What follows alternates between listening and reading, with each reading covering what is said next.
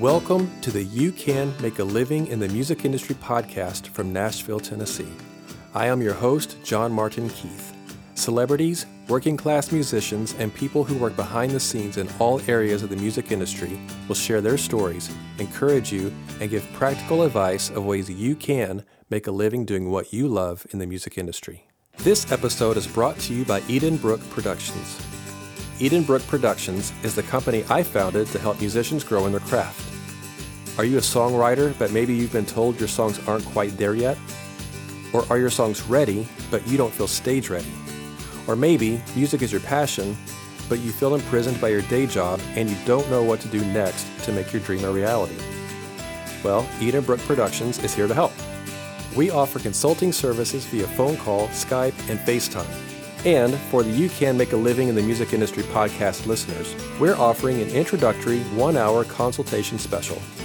Click on the link in the show notes to contact me, and let's get you making a living in the music industry. Hey guys, welcome to the show today. This week I am talking with my longtime friend, John Dougherty, who is the director of Life Fest Music Festival in Oshkosh, Wisconsin. We are talking about his rise through the ranks from being a stagehand to the man in charge of one of the largest Christian music festivals in the country.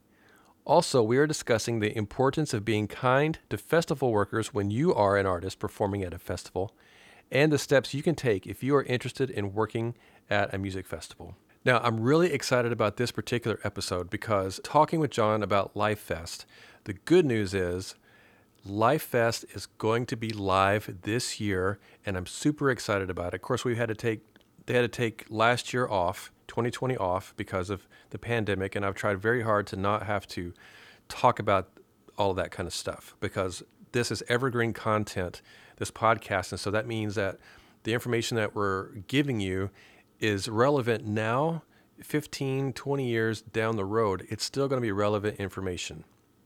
So I don't like to put a timestamp necessarily on when these are recorded, but this episode was recorded briefly before the pandemic started. And of course, in 2020, they had to cancel all the festivals and all the touring and all that kind of stuff. But 2021 is here, and this is 2021 when this is being released. And Life Fest is going to be live in person this year, and music is back, baby, and I'm excited.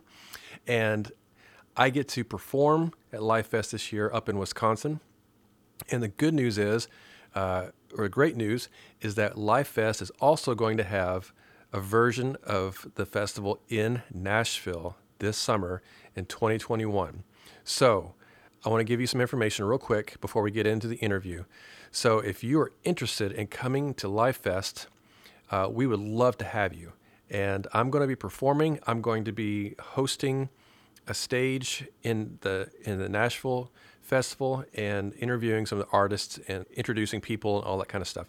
And I'm going to be performing, and you can come and you can get a discount on tickets if you use a coupon code that I'm going to give you right now.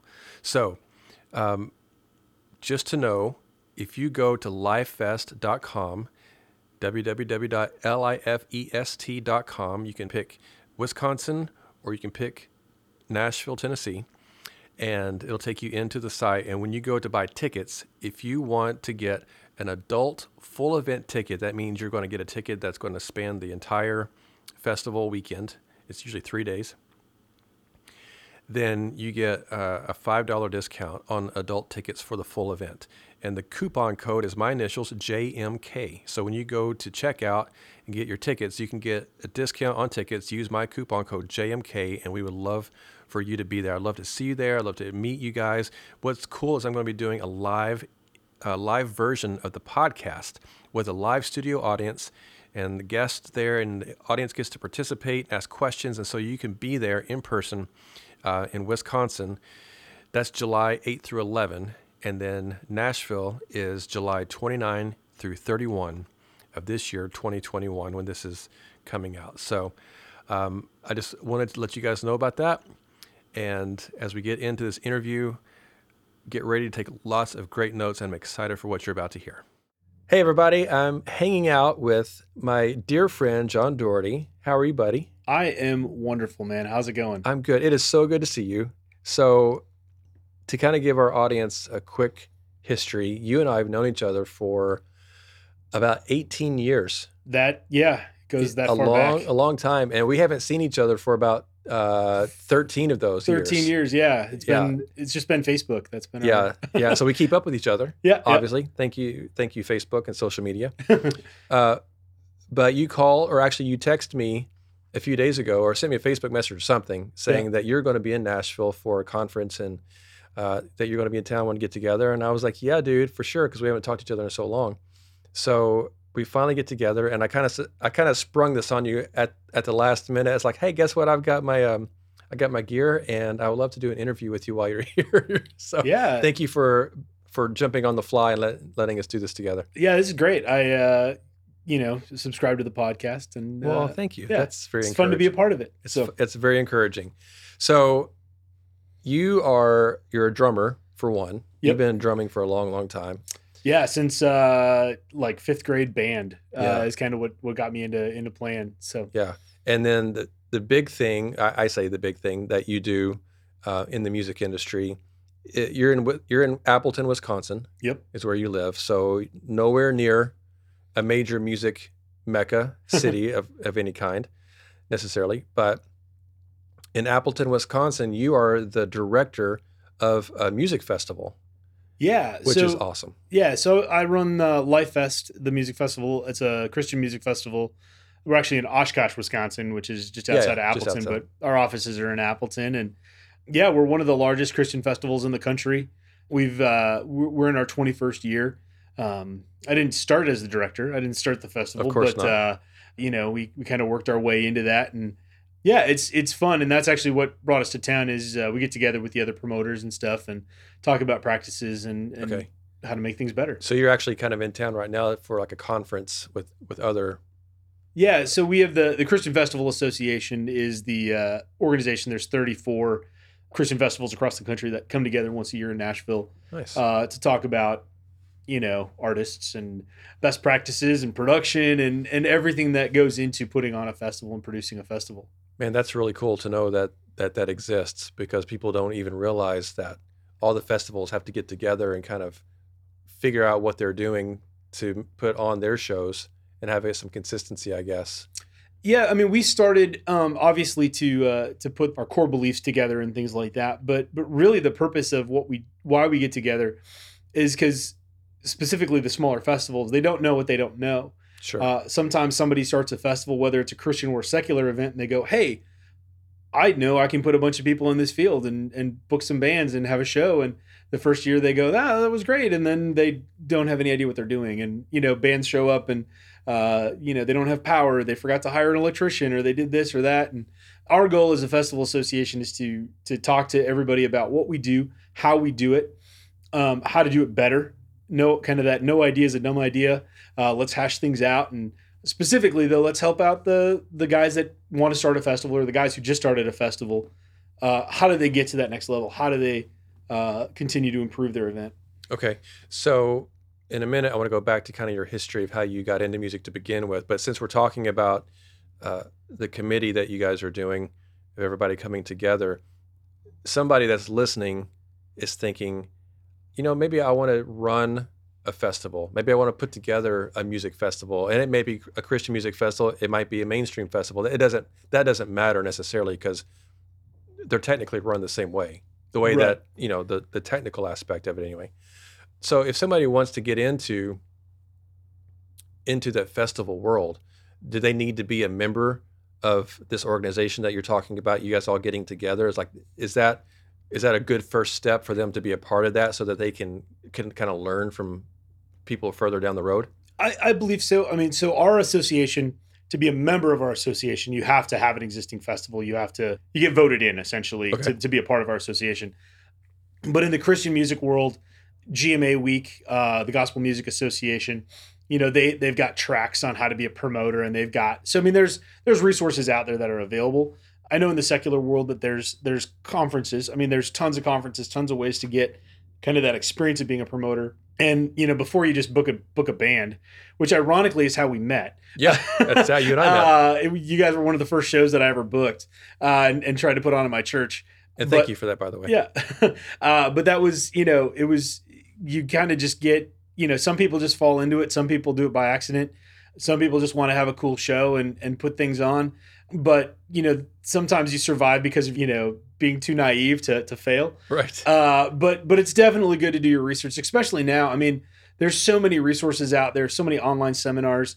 I mean, there's probably a YouTube on how to start a festival. If there isn't, I think I'll do one. You might start one, yeah. But that's, there's so many resources out there that, people just need to embrace. But, joining an association or getting together with fellow event promoters definitely is huge on my list of things to to encourage. Yeah, that's cool. Well, let's get back to that in a bit and go maybe a little deeper into what that looks like on how to put something like that together. But let's go back for a minute and just kind of give the audience a brief history of who you are and where you started from to begin with. Yeah, so fifth grade, it was kind of my journey into my musical career. Actually, earlier than that, my dad said he forced me to learn piano. That was the thing. He's like, if you're ever going to have anything in music, you're going to learn how to play the piano. So I did that for years, and now I can't play a lick. But it kind of gave that musical background. But I think, once I started playing drums, I really got my desire from my grandmother, who was an Elvis Presley fan, and there was always music on in her house, and all of those things. And she kind of had a love of music in general, and country music, and like I said, there was just always music on whenever you went to Grandma's house. And as soon as I started playing drums in band, I got a drum set for Christmas. I think I was 12 years old or 13 years old. I don't know why parents were thinking buying their 13-year-old a drum set, but my parents helped foster it. I mean, they were really good about giving me times to practice, and all right, we're going out on a date. You can have the house to practice, and I'd play for hours. And it was just a love of playing music. A good friend of mine, a guy named Dan Hardgrove, had a bass guitar, so we started jamming, and his dad played guitar, so we just we started jamming in their basement, and that turned into my first band. And we played in high school, and won a Battle of the Bands competition, and nice. Had a ton of all the fun band stories. Someone locked their keys in the car, so we showed up at the gig and all of our stuff still locked in the truck. And we had tons of those types of mishaps and fun little things. We went to a college campus for drove our own little tour, did some college campuses, didn't make any money, never got paid anything, just did it. Experience. Yeah, and love to do that. When I graduated high school, I joined a cover band that played out in bars. And so I was 18 years old playing in bars and doing the cover band thing, and made a decent amount of money doing that. Now, let me ask you this. Yeah. Who was booking your shows when you're in high school and early college? Me and Dan. I mean, that was the two of us. Just we played, everywhere we played in high school. It was, hey, there's a Battle of the Bands here, and we sign up for it. Or we used to play this little place called Nikki's Hot Dog Shop. It was this little Quonset hut, and we would play there like twice a month. And the guy literally just fed us. That's all he did. Okay. But we'd go in there, and we'd be on the bill with like two other high school bands, and one of us would kind of bring the production, and they got to close because they had the sound system. We had the sound system, so we'd get to close, which is my foray into running sound. Because when you're the drummer, you don't have to, carry much, I guess. Right. So I got to get all the speakers and stuff too. But so I bought some speakers on a stick and a little powered mixer, and so that made us the closer because it was our PA. That's a smart move. Yeah, That's a really good idea. And then but we'd play there every couple of weeks or whatever, and eat hot dogs and drink soda until 2 a.m, and then we'd go home. And then we'd play whatever. I mean, I know we played birthday parties for friends of ours. We'd set up in people's houses, in their basements, and make tons of noise and stuff. People are coming to you at this point saying, hey, will you come play this birthday party or whatever our event is, just because they've heard you and they know you. And yeah, I mean, it was all friends from high school at the time. And I don't know if we ever actually got paid anything to ever play any of those shows, but it was exposure and fun. Sure. And the thing is, I think this is good for people listening because, music is all ages, and being in music is all ages. People starting out in middle school and high school, that are doing bands and singing competitions or whatever, Like that's how young it starts. Mm-hmm. And a lot of people that are getting signed to labels and starting careers are still teenagers. Yeah. Especially, Britney Spears and Christina Aguilera and, all of those types of artists, like they were 15, 16 whenever they hit it big. So I think that's good for people to listen to and hear that, you're out doing it in high school and you're making a name for yourself and you're active at booking and getting a sound system and learning how to do this kind of stuff. Like people need to hear that and students need to hear that there's a starting place. Mm-hmm. You got to start somewhere. And so if you're in high school or even if you're in middle school and you're listening to this or you're in college and you're just wanting to get into it, you got to start at some place and get out and make it happen. Yeah, I mean, I guess the moral of our story was we would play anywhere someone would let us play. Right. We practiced. I mean, we had a whole setup at my house whenever we weren't out playing a show. I mean, we played probably, we practiced 2 or 3 times a week. The whole band got together. We played a lot, and to take every opportunity that someone gave us, it made us a little bit better. It made us better at, oh, hey, this is how we should set the PA up, or, oh, this is how this works, or this is how that, Trial and error. We spent a lot of time at the music store talking to the people there going, hey, this, how does this thing work? And, we rented something and then we bought something, then we didn't have to rent it anymore. And then we, when we did start finally getting paid for shows, kind of closer to college years, we were reinvesting it in sound systems and stuff all the time. So yeah, that's smart. That's really, really good stuff. So then after kind of in college, you're still playing different shows. And then where did you kind of transition into from that point with the band? Well, I joined the cover band, which was then now actually a paid position or a paid gig. Yeah. I was 18 when I joined those guys. Okay. I was still doing some shows with my original band that was in high school, but we started doing bars. I was the guy that like ripped the tag off the sheet at the music store that said seeking drummer. And I pulled the tag and I went, I'll call these guys. I've been playing now for, 5 years and 6 years or whatever it was. And, just showed up for an audition. And what's funny is like, I knew all the music. I'd never practiced any of those songs, but I just knew them because I grew up in houses. My house always had music. My grandma's house always had music. So I just always, I knew what the fill sounded like in my head. So, just translated those to the tunes and got the gig by just kind of showing up and doing it.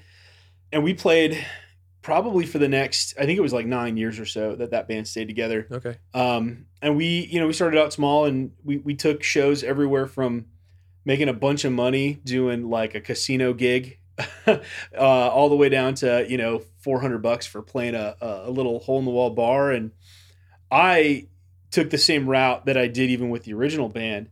I reinvested a lot of my money back into production.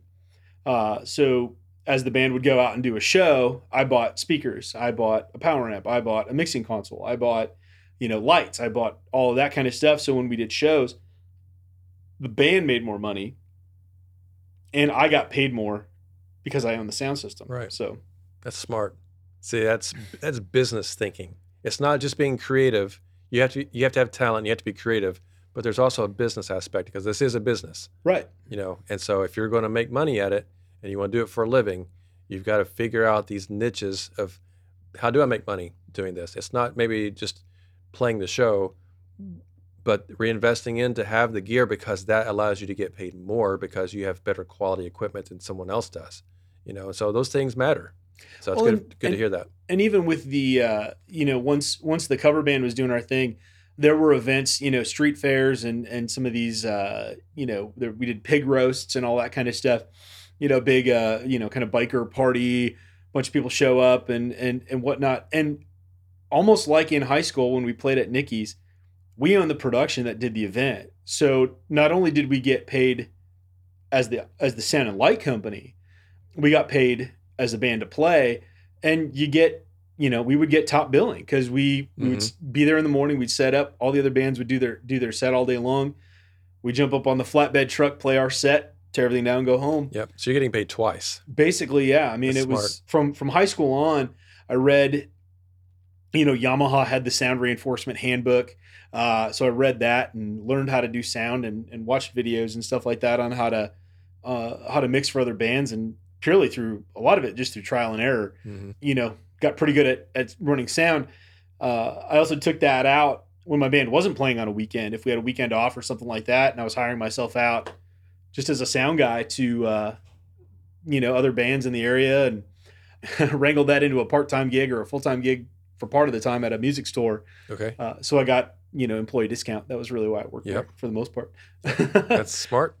Yeah. But yeah, I just did, run sound for whoever was playing or I played out. Now, how did you get known to be a sound guy? Was that because since you already had the system, and when you're playing shows and these bands are playing in front of you, when those bands were playing another show on their own, they needed a sound guy and sound system, they knew to call you at that point? Or were you having to reach out to people, say, hey, I'm a sound guy, I've got my own gear, do you need somebody? Like, what are the dynamics to make that work for you? I mean, this was, late 90s, so like 99 through like mid 2000s. So it was before social media and Facebook and all that kind of stuff where you could put your stuff out there. Same deal. Like I literally put up a flyer at the music store saying, hey, sound guy, Gotcha. if you need sound. But to that point, yeah, a lot of it was I did sound for a band because they were on a ticket that we played somewhere else, or, this guy is a friend of this guy, and my guitar player's buddy is in a different band and they need a sound guy for the weekend, so me and my guitar player would bring our rig to go do their show. And it was just word of mouth for the most part, that I really kind of turned into my job. I mean, it was what I did for, aside from the music store, it's what I did for a better part of 9 years. You built your own business. Yeah. Which is awesome. So, Self-employed, man. That's the way to go when you can do it. Yep. I, had a nice truck and a trailer, and, the big thing was we kept reinvesting. We didn't, we weren't out there spending money. We were buying bigger and better PA and bigger and better lighting and investing it. Yeah. That's really good. Keeping it working too. Yeah. Well, then when you and I met, I was playing for another artist at the time, and I had just moved to Nashville, maybe about within a year or so of meeting you, and somehow we got booked to come up and play in Wisconsin, and met you, and you brought us into your church to play a show and to lead worship, and which was cool. And I love that that's how we met. And you would play for us, because sometimes we had a band, and sometimes we'd come back and it would just be, the artist and me playing guitar, and then we'd play at your church, and then you would fill in and you'd play drums for us. Mm-hmm. And we would do that sometimes. And so then all of a sudden, I knew you were working at the music store as well, but then there was an opportunity to play this thing called Life Fest, which was a Christian music festival. And I was so excited because I'd never played a festival before. Like, that was a big deal. For years, I always dreamt of getting to play at a festival. And this is super cool. Now I get to do this, and walk into this whole new area of being a musician and being a performer. And so how did you get into working at Life Fest? So it goes to the sound company, essentially. Of your sound company? Of mine, yeah. I knew a guy named Chuck, who was the production manager for Life Fest at the time. This was in its first infancy. This was its first couple of years of being a festival. And Chuck needed a guy to set up sound systems for the seminar people. And I'm like, sure, I'll do that, And so I came in and rented the gear and set up speakers at seminar locations. That was the first year I did it. Okay, wait. How did you know Chuck? How did you meet Chuck? I met Chuck because he's a DJ. Okay. And I believe we did a gig together. Okay. Oh, you know what it was? It was Houdini days. Appleton, Wisconsin is the home of Harry Houdini. Okay. Not really, but they claim that. His dad was a Jewish priest. What do they call him? Rabbi, there it is. His dad was a rabbi in Appleton. So Harry wasn't born in Appleton, and they didn't live there very long, but he lived there for the couple of years. So Appleton claims him as their own. But they do this big Houdini fest every year. And there was a guy who had, he did the upside down straitjacket thing, and they're like, we need a sound system for the big music thing. And so I was there for like 30 minutes, to basically for this one trick. Mm-hmm. But I set the PA up, and Chuck was one of the guys working that, and he said, hey, I do this festival. Can we come do this? So, I think the moral of the story is I never once, other than hanging up like flyers, I never really had to advertise. It was all, working with other people. And, Yep. I think kind of your mentality and your attitude towards how you work with people. I always wanted everyone to walk away from a show that I worked with them on feeling good about the show and feeling good about what happened. And it was all word of mouth. I mean, like I said, Yeah. I think I had business cards printed for when someone needed my phone number, I could hand them out, but that was the kind of the extent of my marketing. Yeah, but you'd built relationships though. Yep. And that's one of the things that I talk about all the time on the show is that everything comes back to relationships, and you got to know this guy who you worked with him at the Houdini Day event. And then all of a sudden he knows what you're doing. He's gotten to know you. He sees your work ethic and how good you are at what you're doing. It says, hey, I've got this festival. I need someone to come run sound for it. Boom. Now all of a sudden you're at one of the biggest festivals in the country. Yeah. So I started, doing seminars. I mean, that was where I started at Life Fest. And then the next year I walked in and they asked me to come to a meeting and they were like, all right, we need the stage managers to come over here. And I was sitting there. I had no idea what my job was going to be about 2 weeks before the event. And Chuck's like, oh, you're going to run one of the venues. Come on over here. I'd never run a stage in my life other than again, these beer tents or these small, 2 or 3 cover bands that we all knew each other. So it was just shared gear and whatever. And so he handed me a clipboard and said, you're going to run this venue. Here's the schedule. So then I started working with the production companies and, moving gear and turning bands and all that kind of stuff. And that's the time when I thought to myself, hey, I should book a show. And we booked you guys to come on up. And, did a couple shows at my church, and one of which was great and one of which I think failed horribly. I'm hoping that ours was the one that was great, not the one that failed horribly. Yeah.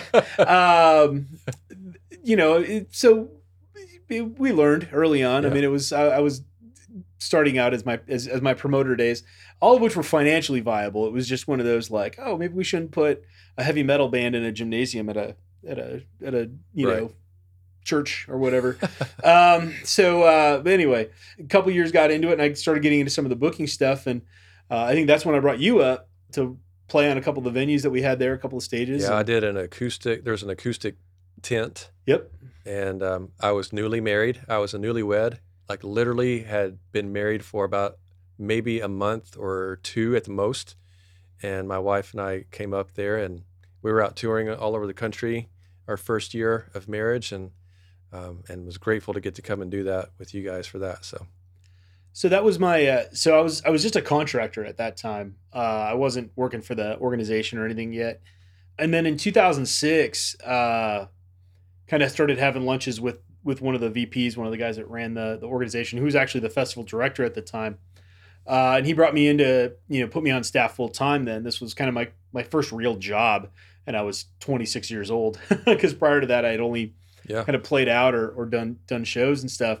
So he brought me in to be kind of the logistics guy, the production director of the festival, and the organization does public schools.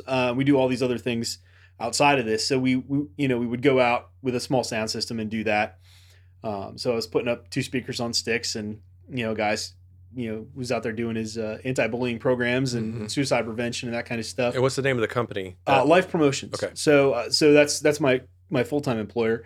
So we put out a small sound system back then. We had an illusionist or a musician. I know you did a couple of them with us. Yeah. To play a concert for one of those. Yeah, and basically Bob would go in and give a school-based suicide prevention or anti-bullying message. Right. And then we would, partner and do concerts at night and stuff just to have some more entertainment. And we would do that kind of throughout the year. And then our big summer event was this festival, or is this festival.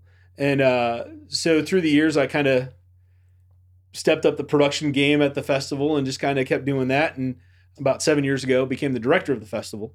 Right. So now I do all the talent buying, I do all the production specking, I do all of the stage programming, minute by minute schedules. Kind of have to do all of the. You're in charge of the whole thing. The whole thing, all the way down to the porta potties. So, and it's got which we need. Those are needed. You have to have funnel cakes and porta potties. That's awesome. That's so good. All right, so let's talk about what does it look like to be on staff working at a festival? So you talked about early on when you first started, you were kind of like a stage manager of a small, a small stage of a tent or whatever. Yeah, just brought in, when I first started, I was not on staff. I was Right. just contracted for the event. So, Okay.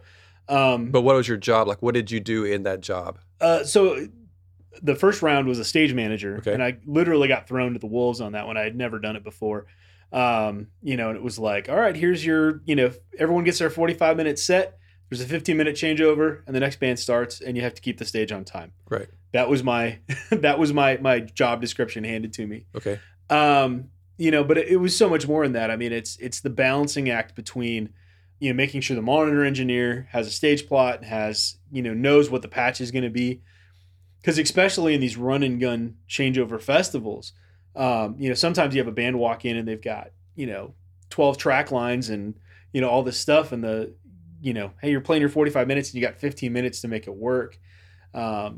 So communication is the key with all the different components, making sure the front of house guy is getting the lines that he needs, monitor guys communicating with the band to make sure that they're doing what they're supposed to do, and that the musicians, aren't wandering around without putting their in-ears in, or, that they're at their station or whatever. So that first year was, like I said, it was kind of trial by fire and figuring it out. And as I progressed through doing it over the years, got considerably better at it, and just kind of picking up the pieces of knowing, oh yeah, let's make sure this is going on, or, who to talk to. And the advanced work with the bands and stuff got way cleaner after years of doing it. So. Mm-hmm. Okay, and then as you moved up to doing more production, you moved into the production, so you started actually running sound for some of the events. So what was production manager considered? So basically, the guy that purchases all the production at our festival. I was never really the front of house guy or anything.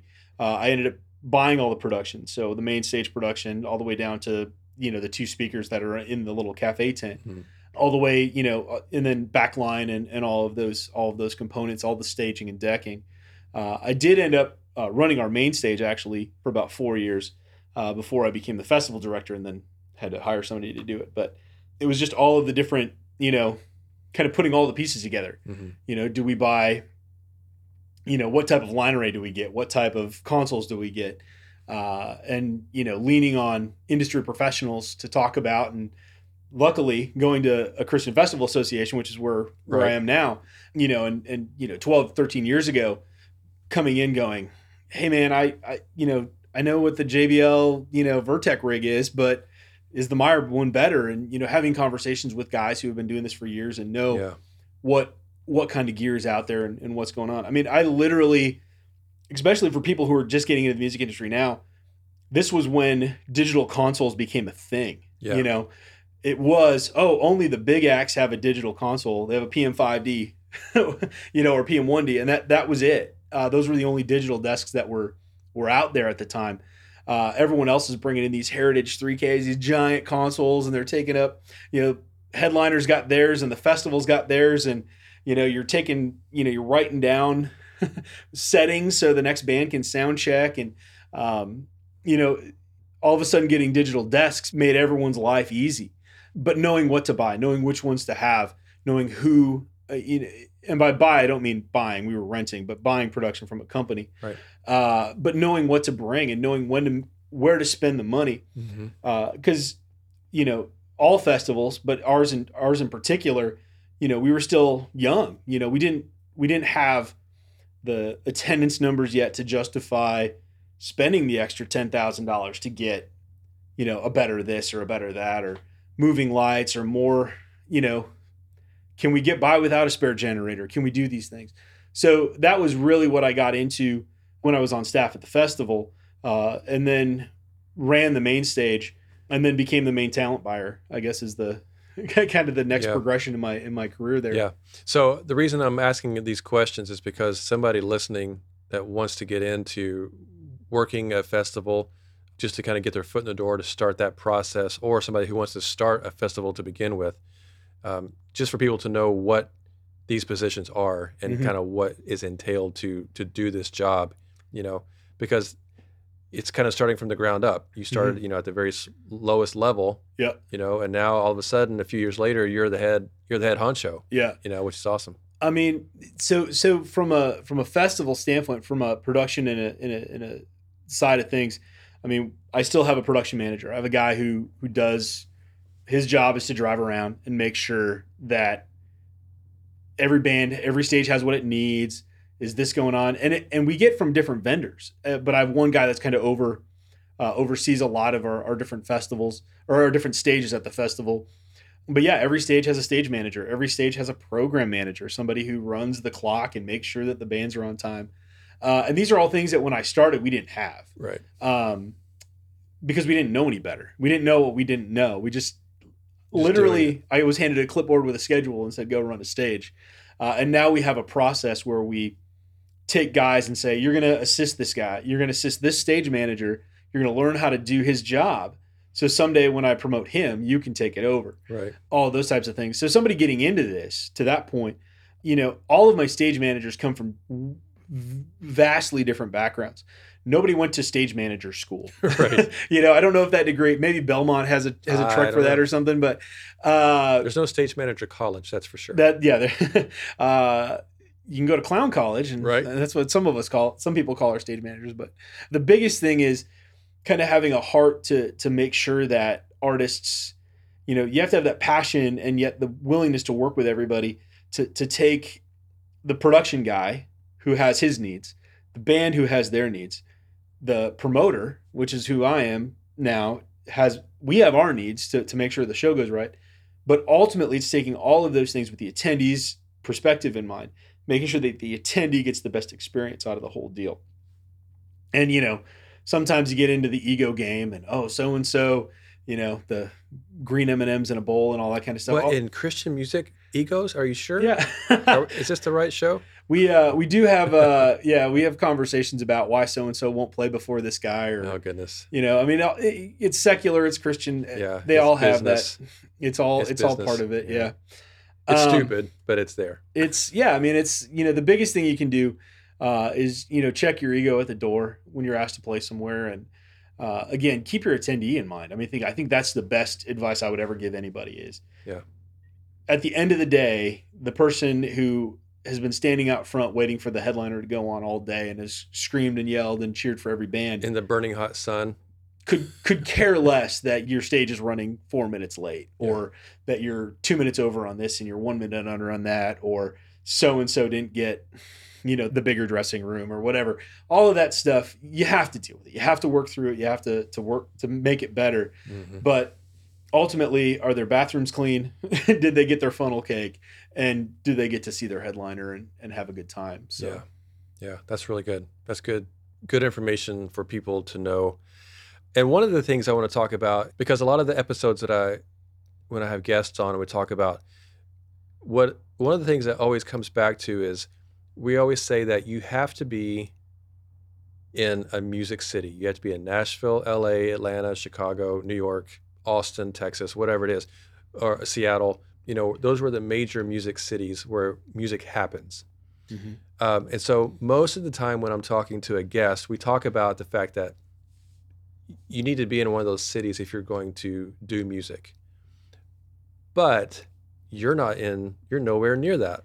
No, and right, you're in the middle of a field in Oshkosh, Wisconsin. Yeah, putting on this show. Yep. And the thing is that, for local bands, like you said, when you were in high school and college, you were playing locally and maybe regionally, but you're just kind of playing your area and building up a fan base, getting people to know who you are, and building some confidence and a repertoire to play. And, so I want to encourage people that are listening to know that you don't have to, as an artist or as a band, you don't have to live in a big city to do those things. And maybe you don't want to. And maybe, we always talk about, okay, if you're going to work for a label or a management company or a publisher or something like that, yeah, you do have to be in one of those cities. Yes, you do need that. But if you want to put on a festival or you want to work in a venue that brings in bands and you want to live in your hometown or kind of live in that area, then there's music to be made all over the country and all over the world. It doesn't have to be in a big city for that. Oh, yeah.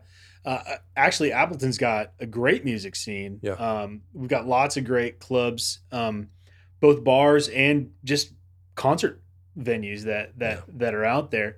We've actually got we've got a great recording studio in town that lots of great music gets made at.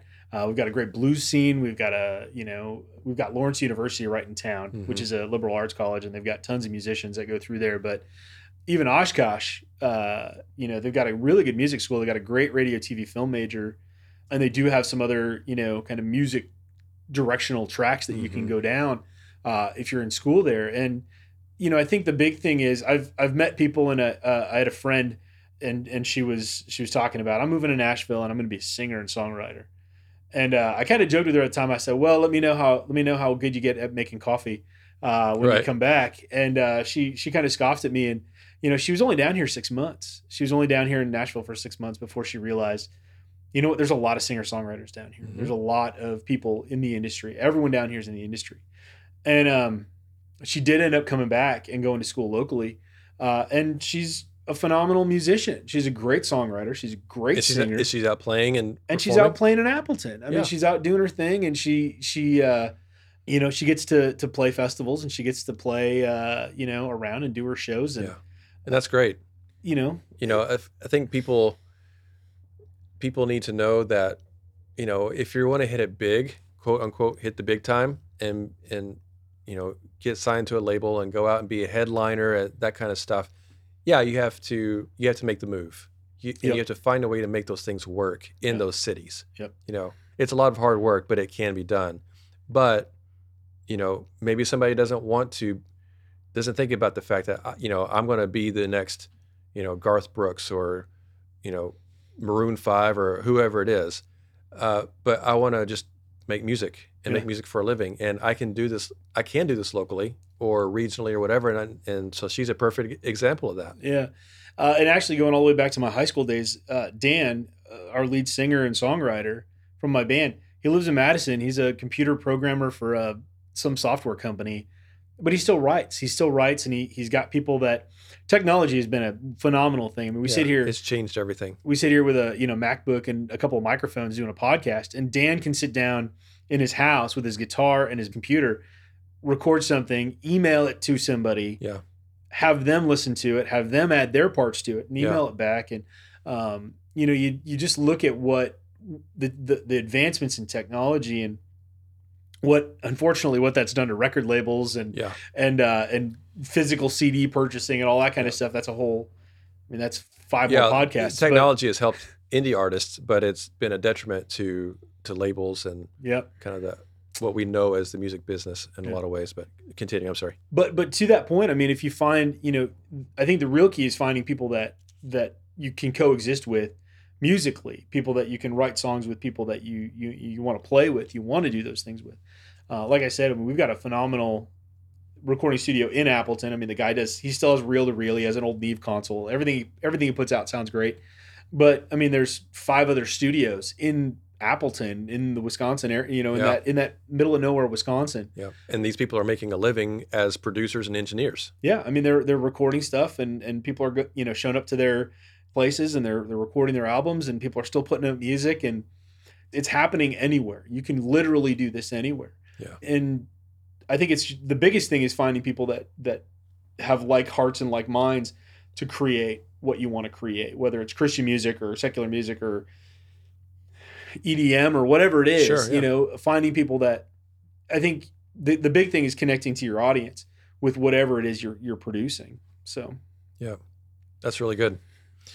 So as a director of a festival, what is your favorite part of being the director of Life Fest? My favorite thing of all time is we're one of the largest Christian festivals. So we pull in somewhere between 27 and 30,000 people a day. But to stand on the stage and to see a sea of people, listening to music, worshiping together, and just enjoying themselves. Yeah. I often tell people it's ironic. I would never buy a ticket to a festival. I don't like crowds. I don't like going to loud concerts. I don't like crowds of people. I don't like any of that experience. And yet it's what I do for a living. You're the director of it.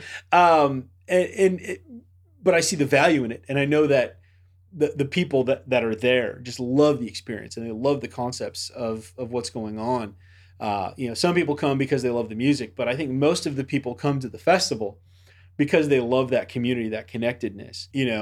My personal joy was I got to, ride the Ferris wheel with my kids. They like doing the Ferris wheel or going to the petting zoo or all those other things that we do that aren't necessarily music related.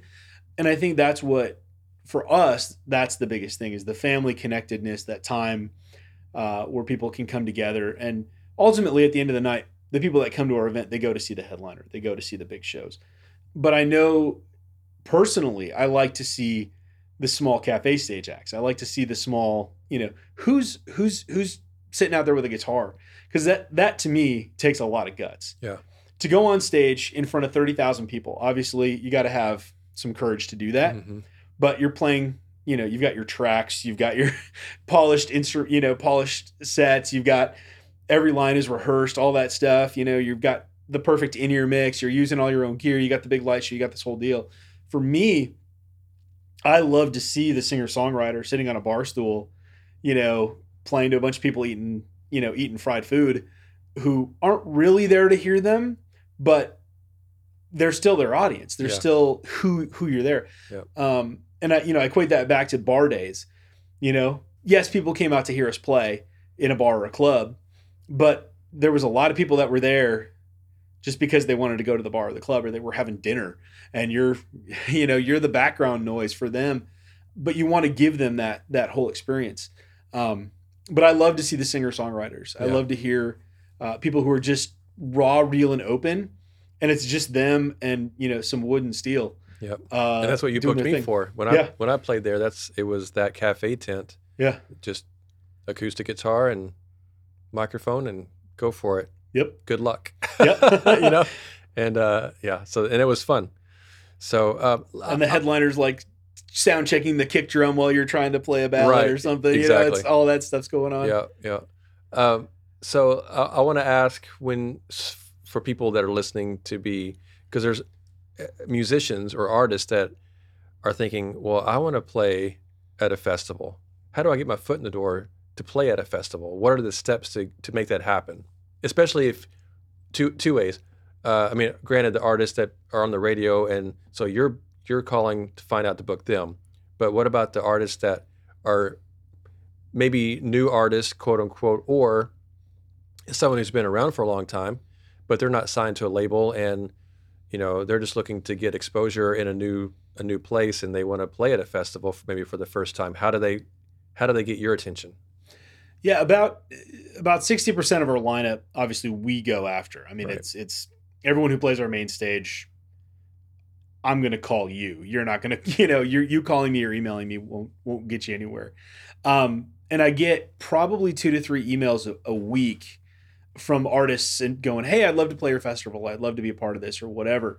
We obviously keep those all in a file, and we give people an opportunity to submit an EPK or submit their information. We've kind of filtered this out through kind of a YouTube game that we play with the artists. We'll post your video on YouTube. The top 10 bands that get the most likes get to play the festival. So we kind of put it on them to show us that you've got some people that like your stuff. And we put it out to our fans as well. Say again how you find out about those bands? They all come to us. I get 3 or 4 emails a week. I got you. Or phone calls of people going, hey, I'm so-and-so from whatever. I want to play your festival. Mm-hmm. And you do the math on that. It's probably 150 bands that reach out to us, and we're looking for 10 to 15 of them. So we kind of weed through them. We put them on, like I said, we usually do like a YouTube thing. Like, hey, if you submit your YouTube clip, we'll put it up on our channel, and we'll, you drive your people there, and whoever gets the most likes, we'll kind of put them in the festival. That's kind of one of the ways that we've weeded it out. But the other thing is, it all comes down to personal connections. I think it really does. It really is an industry of who you know. If you've got the right heart, if you've got the right sound, all those types of things, we'll look at what you have. I do go through everyone that emails me. I do look at their stuff. I go on their website. I check their Facebook page. It's silly, but I look to see where else they've played, try to see, hey, what are they doing on their social media? Are they talking good about their venues? Are they talking, do Did they complain about their last show? Oh, You see, know, that's good. That's uh, good information. Like that matters. yeah. Yeah, that's really good to know. Who, what are they posting? Are they posting? For us, obviously we want to see if they're a Christian or not, Right. before we would Because have it's a them, Christian festival. because it's a Christian music festival. Yeah. But what is their view of the industry? What is their, are they do they have people posting to their site? Do they have people tweeting at them and putting that kind of stuff out there? Do they have people that want to engage with the band? Because that's what we want. Obviously, if we put somebody on, our side stage at 3 o'clock in the afternoon, a solo guitar player, they're not selling a single ticket to my event. I'm wanting to add value to the event by giving my attendees, a good artist, somebody that they can look at and go, wow, I really dig that person. I'm going to follow that person, or I'm going to go download their music, or I'm going to find them on Spotify, or whatever the case may be for how to consume their music. But, so I want to see bands that are positively engaging their audiences, not necessarily the, who's really the best musician. We're not always looking for that. We're looking for who has good engagement with their crowd. Yeah. So, yeah, that's good. How do you, if you can give this kind of information, and if you can't, that's fine, but how do you typically pay an artist to come play at a festival, or do artists get paid to play at a festival on average? Big artists, probably, yes. New artists that are coming into it, maybe not so much. Or are you getting to sell merch? And how does that work if you're getting to do that kind of thing? So typically, if you make less than a certain amount of money, we don't take a cut of the merch fee, or we don't charge, merch fees, or we don't charge you for, the extra stuff. One of the things that is kind of in the industry is most festivals charge a 25% merch fee.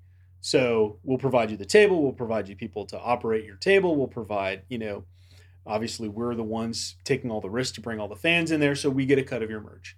That happens with a lot of the bigger talent.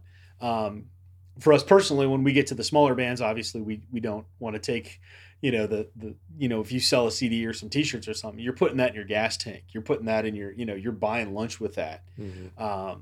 And not that the bigger artists don't, but it's a corporation. It's a bigger machine. Sure, because they're guaranteed to get sales, right? Pretty much. Whereas a new artist that people don't know, this is kind of like an introduction for them. So yeah.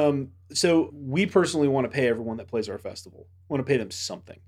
We feed our artists, So if nothing else, you're going to show up. You're going to get, a check, to at least cover gas money, and something to eat, at our catering area. But yeah, I mean, there's just so many things that go into it. Time slot, availability, who's there, who's not. Yeah, I mean, I think, musicians are it's a living. You're not paying necessarily for how many people they put in the tent. You're paying for all the years that they put into their craft, that they put into writing those songs that they're trying to sell and that they're trying to put out there. And it's hard for the new people to break in. It's hard for people who don't have any radio exposure or don't have streaming Spotify, people that don't have those numbers now. Mm-hmm. I always say radio, but radio is, can we just say radio is a dead market? I mean, it's still around, it's still doing its thing, but really for the next generation, it's not something that, the tangible numbers on radio aren't as good as they used to be. Now it's how many likes or how many spins, downloads are you getting, how many streams are you getting, all those types of things, that we're looking for. But for the new artists, for the small artists, for the indie artists, the 20 CDs that they'll sell, or those 2 T-shirts that they'll sell, or whatever, really means a lot more to them than it does to us. We try to track that. We have our stage managers watching them. We do try to track sales. We want to see who is selling what, even if we're not, engaging in, if we're not taking a cut.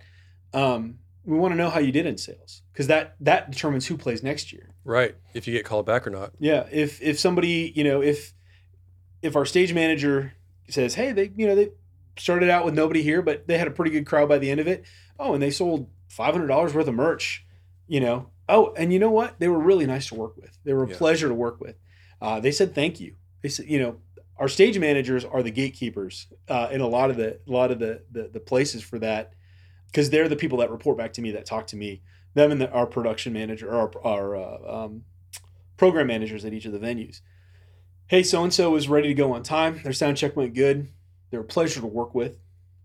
They'll probably be back at our festival. Yeah, they showed up late. They were kind of hard to deal with. They went over their time. They weren't very nice. They'll never be back. Okay. And what's tough about it in this industry is, as big as the music industry is, it's a small world. Yep. There's 37 festival promoters that were here, and we talk about, we don't like write on a board and say bad or evil or whatever, but it's not even so much that you'll get blackballed as much as it will be you don't get promoted. You don't get talked about. When people do a really good job at the festival, when it's especially if it's somebody small, that, the singer-songwriters or the four dudes in a van that are bouncing around the country trying to do shows. When somebody's really there and they try hard and they really engage with our audience and they do well in merch, those are the bands I'm going to talk about and tell other people, hey, have you heard of this guy? Have you heard of these guys? No, you should check them out. Put them on your side stage, give them 2 or 3 spots so they can get to know the crowd and put them out there. It really does come down to attitude. Yeah. For us. And that's really good, just because of knowing that you got 37 other festivals that you're communicating with, because a lot of the artists are playing the different festivals. Mm-hmm. You're getting the same artists at different festivals throughout the summer or throughout the year, whatever it is. Yeah. And the fact that you guys are all talking to each other about how someone is doing, how they perform, or how they act around you guys, mm-hmm. Or with the audience or whatever, that's good to know. I think I want artists that are listening to this right now to really perk their ears up and take notice of what we're talking about, because that's a make or break scenario for you of how you treat the people that you're coming to perform for, whether it be on the festival staff side of things, or it be the way that you treat the attendees that are there to see you. Mm-hmm. Right. So I remember back, I went to a show and the opening band was just having a bad day. I was there to, like everyone else in the arena, I was there to see the headliner, and the opening band was having a bad day. Like, the poor guitar player is giving it his all, and he like jumps off the drum riser and he unplugs his guitar, and big pop in the sound. Like, I mean, just everything that could go wrong for this band was going wrong. And then the lead singer turned on the audience, and it clearly wasn't that necessarily for their career, but they never did anything. They never went anywhere. They never became a band. They never became anything. Right. And in my mind, their tunes were okay, but if that lead singer had taken the band, had taken the audience and embraced them, and like, if he had done something positive, right, I probably would have picked up their CD. I probably would have went to their table. Yeah. As it turns out, I mean, I don't know if anyone bought anything from them. Like, nobody was paying attention to them by the end of their show, especially when it turned, when that lead singer had a bad attitude. We don't see that a lot necessarily in the Christian market, but you can see, people are people. Yeah. No matter what. And everybody has bad days. It's just how are you gonna react to it, especially in front of an audience. Mm-hmm. Man, I screw up stuff all the time in shows, and especially when I'm doing just an acoustic show, and I mess up the words or, whatever it is. But the way that I react to what I just screwed up, if I can make the audience laugh along with me and kind of make a thing about it, like, oh, and just stop and like, oh, wasn't supposed to happen, just kidding, or whatever, and then keep going, that breaks tension. Yeah. And that gives everybody the freedom to kind of relax and laugh something off. And then all of a sudden you've got their attention now in a new way, and they'll stay with you. Yeah. And then you build friendships, you build fans that way. And I do that all the time. Yeah. I mean, that's the thing. I mean, I think people understand human moments. There was actually one of our co-headliners one year came in, and the tour manager came off the bus, and he came to me and he goes, "Hey, he's sick. The artist is, he's been sick. He's been having all kinds of issues. He hasn't gotten out of his bunk." And obviously when you're a singer and you play guitar and you're about to be on stage in front of 30,000 people, you got to have, I'm sure his throat was raw, all these things. So we went ahead and we canceled his meet and greet time. We canceled his radio liner spots, and we did all that kind of stuff. And the road manager was really open about what was going on, and we made sure everything was happening. His band got up, they got the sound check in, they got all that stuff done. He slept. He came out off the bus. He was supposed to play 75 minutes, and we had basically agreed to, look, just give him what you got. Like, if you can't sing, you can't sing. If you can't go, you can't go. We'll figure something out. And he walked out and he did about 55, 60 minutes.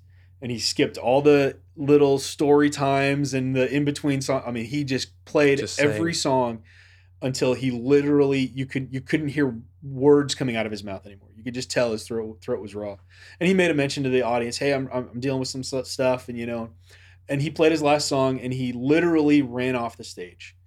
And he went straight to the porta potty. And, that to me meant more than him fulfilling his contract and doing all of these other things that he had agreed to do in his contract. And as a festival promoter, if you don't do X, Y, and Z in your contract, you get a reduction. You don't get paid everything. We paid him full price. We're like, look, he did everything that he could do and had a great attitude, and his guys all had a great attitude despite the circumstances. They did everything that they could do to perform the show. On the flip side of that, we've had artists that have come in and been like, oh, I had a late night last night. I don't want to do this or I don't want to do that. And, those types of things don't get you anywhere. Yeah. Those types of things don't get you rebooked. Even if you're a big artist, there's a lot of big artists out there. There's a lot of guys that want that spot. And the ones that are willing to do whatever it takes are the ones that typically get those, get to come back. Yeah. Man, that is so good. Thank you for sharing all of that. I think this is really good information for people that, especially artists that are wanting to come and perform at festivals, whether it be in the Christian market or in the mainstream market, because again, those things, they still operate the same way overall. Mm-hmm. And, it comes back to your attitude and how you're going to interact with the staff and fulfill obligations. Like you said, as long as you're willing to try and do your best and have a good attitude about it, then there's a good chance that you can get rebooked for something.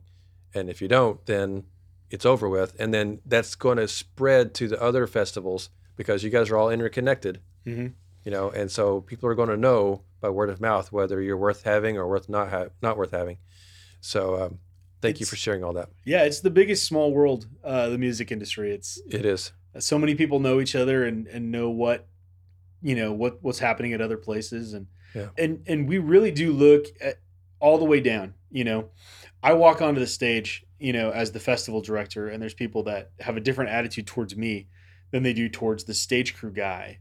Because you're the director. You're the head director. Yeah. And I watch that. I watch how they interact with the stage crew guys. Do they treat them like they're, that they're the hired help to do something? And do they have a different attitude when I walk in, or when, how do those interactions go?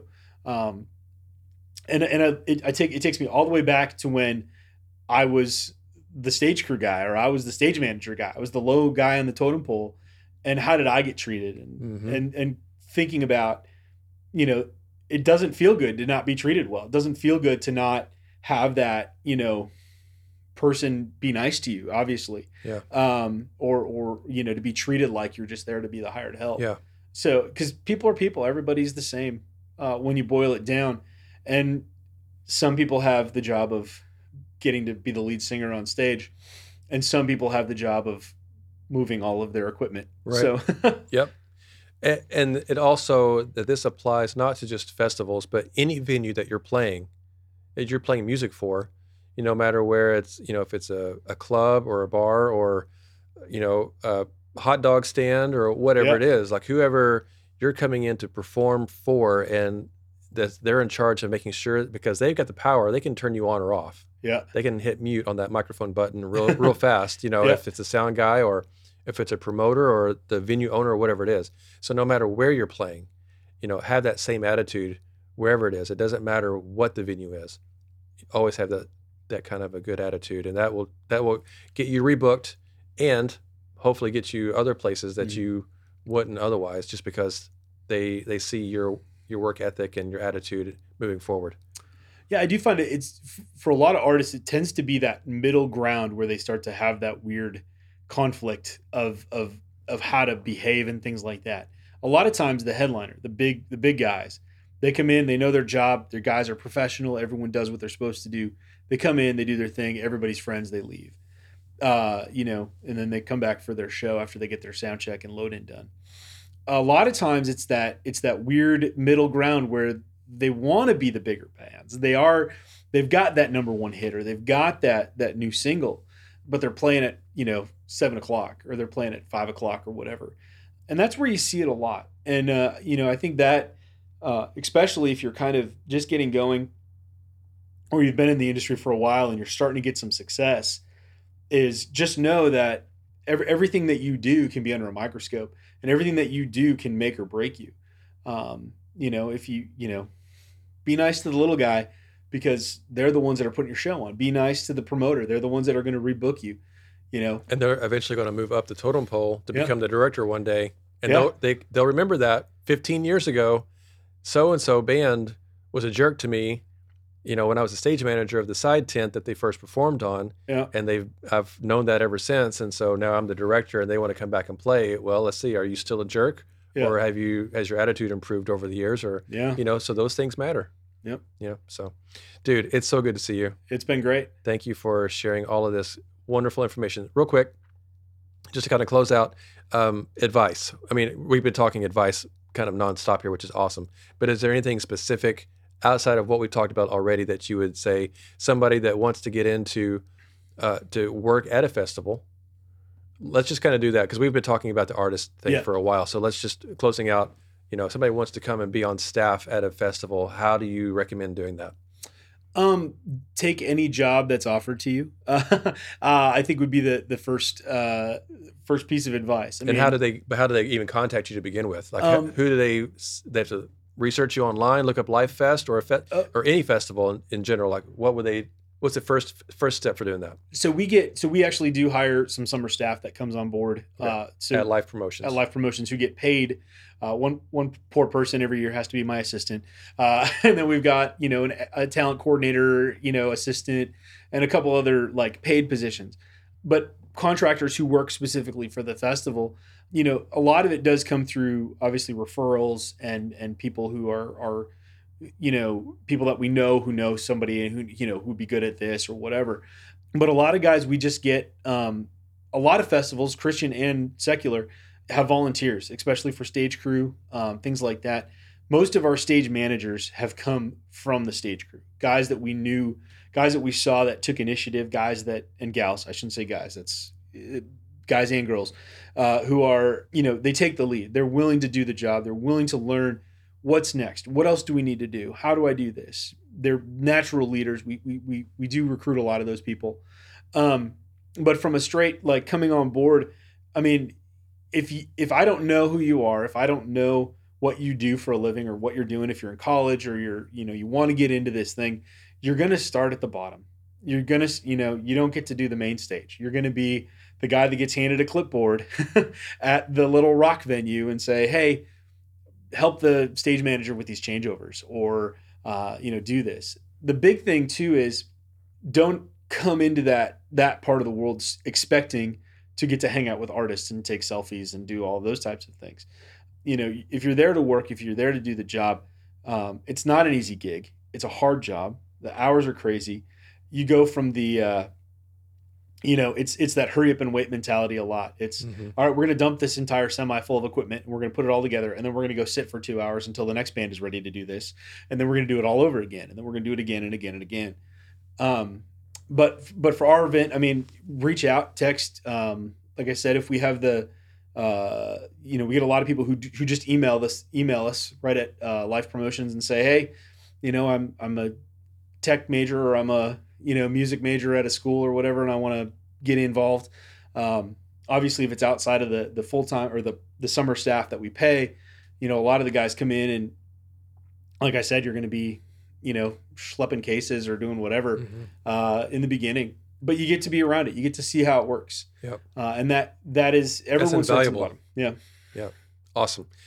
Again, thank you. It's so good to see you and to hang out with you and to reconnect after 12, 13 years, whatever it's been. Yeah. And so I'm grateful for our friendship over the years, for letting me crash on your couch whenever I'd be up in your area on tour and back in the day. And so it's just good to visit with you. So thank you for sharing this amazing amount of information with my audience, and hopefully people will put it into practice in their lives and their careers. Yeah. Awesome, Dave. Good to see you. Great. Awesome. Thanks for having me. All right, guys. Well, there's another amazing interview in the books. I really hope you enjoyed our conversation today. If you are an artist who wants to perform at a music festival, or if you're wanting to get into work at a music festival as a stagehand and work your way up through the ranks and hopefully maybe become the director of a music festival someday, or as a promoter or production assistant, or there are so many different things you can do working at a festival. It's just kind of like endless possibilities, it seems like. So I really hope you take what we've talked about and you find ways to put that into practice into your career. And I look forward to hearing from you. Please let me know how things are going for you. I would love to hear from you. Please, you can email me at contact@johnmartinkeith.com. Let me know what's going on with you, how your career is working out. If there's anything that I can do to help you, I would love to know about that. Whatever platform you're listening to this podcast on, would you please subscribe to the podcast on that platform and like it and share it with everyone you know? That would be just so amazing. I greatly appreciate that. Remember, Edenbrook Productions is here to help if you need consulting services via phone call, Skype, Zoom, or FaceTime. Be sure to let us know how we can help you begin to make a living in the music industry.